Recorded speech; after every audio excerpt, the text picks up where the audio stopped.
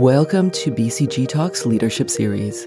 I'm Lisa Engel, Managing Director of Barclay Capital Group, and I'll be speaking with global leaders in hospitality to gain insight as to their leadership style and the companies they lead.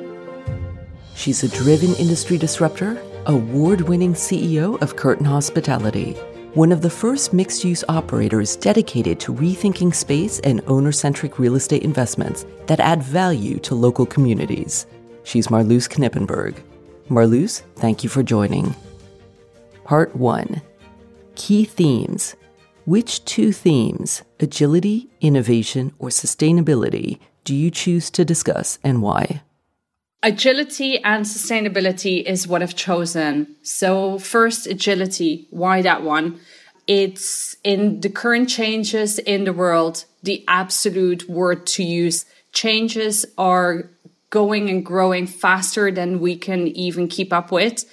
When you look at the good old times, everybody used to bank on the big, large dinosaur corporations who no longer can keep up as fast as smaller mid-sized companies to the change. The real estate industry, as well as the hospitality industry, but all other industries are gearing up to just adjust and continue to adjust wherever and whatever is going on. And I believe that the agility piece for me personally is the driver to excite me, to wake me up, to get this company to the next level. And for Curtin Hospitality, I believe it's the opportunity moment to go and grow faster than ever, because large corporations still simply need their time to make the adjustments to the changes in the world, where we can just adapt and keep on adapting. Sustainability. Why did you choose it, both for Curtin and personally? I chose sustainability because I think it's an absolute overused word in the non-true sense. So we've been talking and hearing about plastic straws, singular plastic. And in the past year, I think we've all seen how many people have become redundant and laid off, and the changes that the whole world has gone through. And at the same time, we're still continuing to sign deals left, right, and center, no matter what the occupancies in a city are.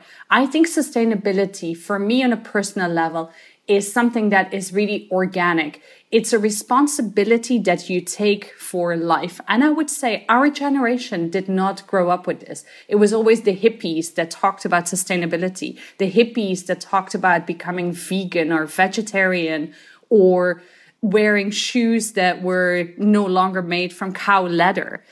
The generation that's there now talks about sustainability, where they talk about transparency of supply chain. They talk about local recruitment, about giving back, about going over and beyond the walls of your building, over you as the operator, or i.e. us as the operator, taking the responsibility to sign what we think we can bring to life, where we believe there will be additional economic value and benefit to the companies and organizations that are already in a certain city. I think sustainability for our generation is really underused or wrongly used. It's a word that we should all really look at and see what's the responsibility we are taking in the world, and apply that in when we do business. And when I come to Curtin Hospitality, that's the way we look at sustainability. That's why we don't scream it, but we try in every single thing that we do to deliver to all stakeholders involved, directly or indirectly. And as your third theme, what have you chosen and why? Mixed use. It's become part of my DNA, part of Curtin's DNA, and part of where I can see the world change to. And in my world, mixed use is bringing together in one building long-term, short-term stays, a working component and a food or retail component. There can be a wellness component, but I think one of the key and most important parts is that it does not just have to be the brands of one operator. And for us as Curtin Hospitality, this can really be collaborating with other brands, because at the end of the day, brands attract brands, and brands bring their own communities, their people, their following. And people love to go to a location where they can have different experiences by different visions, by different drivers. And I think from a real estate investor perspective, just investing in singular real estate with one purpose, 2020 has shown that that is something that is such risk, if you like. And it's no longer how the consumer looks at a building, a destination, or a location. The question that I've been asked so many times is, what's the perfect mix? And I always answer it the same, and people might think that I'm vague or anything else, but there is no perfect mix. It really depends on how large or how small is your building, where are you, and what is around you. And this is what many people forget, is who are you targeting? Who are you targeting to bring in? And then how are you going to bring these communities to your building? And what are you going to give them that's different than anybody else? And that's really what mixed use is about. It's labor intensive to come up with it. It's labor intensive to think it through. And it takes quite a long time to put a mini master plan for every single building. But it really allows you to grow, change, adapt, and bring different people to collaborate, to live together, to communicate, to do pretty much anything that you would do in a smaller city in just simply one building. Part 2, the leader. So how do you describe yourself? I describe myself as being direct, driven, positive. My glass is never half empty. It's always half full. I absolutely do not let go. I go for it 150%. When I believe in it, I do everything I do by gut feel, and brain comes after. I love to work with different people wherever I can push, but really look for tangible innovation, organic growth. I believe the hospitality industry, when I stepped out, was actually the one I loved the most. So I stepped back in, but not the conservative, old-fashioned, we've been there, done that kind of way. I'm really somebody who looks at it and re-looks at it and revamps it. And I do that with myself.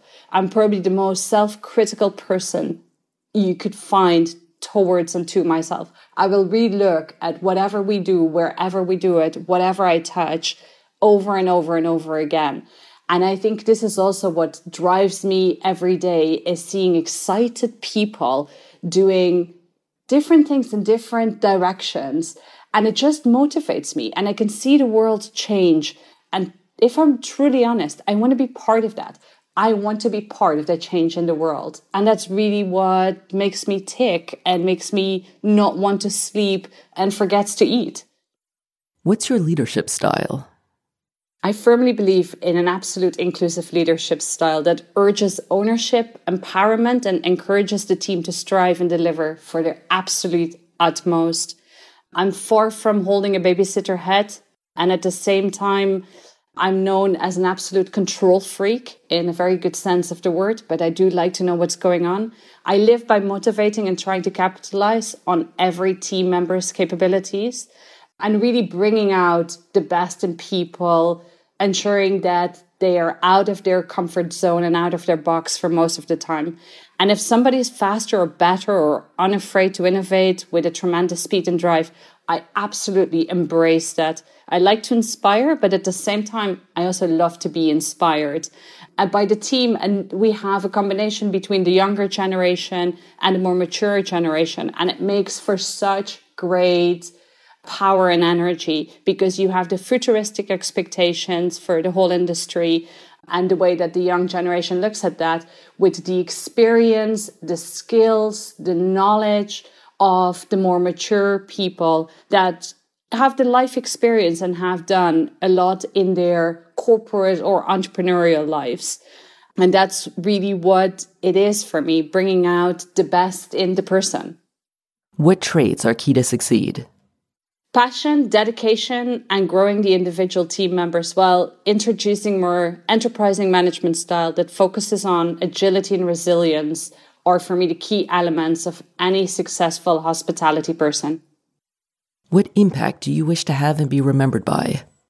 to be the one who embraced change and gave the new generation the opportunities to own this change and deliver value in the process of personal and industry growth, to be the one who could see that the world of hospitality was changing over and beyond travel OTAs like Booking.com, someone who saw that singular developments were not going to be the future. I hope to be remembered as the one who dared to move against the mainstream. I wish to become known for offering opportunities to institutional investors for a diversified and reduced risk portfolio, and somebody who inspired, included, and drove the status quo to the next level when everybody was gathering, agreeing with each other on newly designed lobbies. I think I was definitely the one talking about operating mixed use, the one who talked about sustainability in the most organic manner of taking responsibility wherever we go. Somebody who never talked about plastic straws, but somebody who talked about local recruitment, somebody who embraces communities and different technology, not technology for the sense of technology. Really, when somebody says the hospitality industry changed in the year 2020, 2021, or 2030, they do use my name with that. That's what I would love to be remembered for. And finally, what would you say to your younger self starting out in this industry? Become a true owner, prove your value, and never halt yourself to think twice. Continue to move forward without striving to be everything to everyone and to be engaged in all directions. Avoid the deep widening of your horizon and make an attempt to start somewhere with the real ownership at hand. Deliver this, take full responsibility and ownership, and then from there, see where the world takes you. Don't try to plan for something that you don't know. The world is changing, and the world is changing so fast. You want to be part of this? Just own being part of this. Own your place. Make an impact. Be noticed and seen. No longer anybody in the future will give people a title, a job, or a position, a place in whatever, just by their studies or their existence. I'm absolutely somebody who believes that you earn and own your existence wherever that is. Just don't be scared. Just simply close your eyes, breathe, and do it. And that would be the biggest piece of advice I could give to my younger self. Marloes, thank you for your time and insight. I'm Lisa Engel, Managing Director of Barclay Capital Group, and this was BCG Talks Leadership Series with Marloes Knippenberg.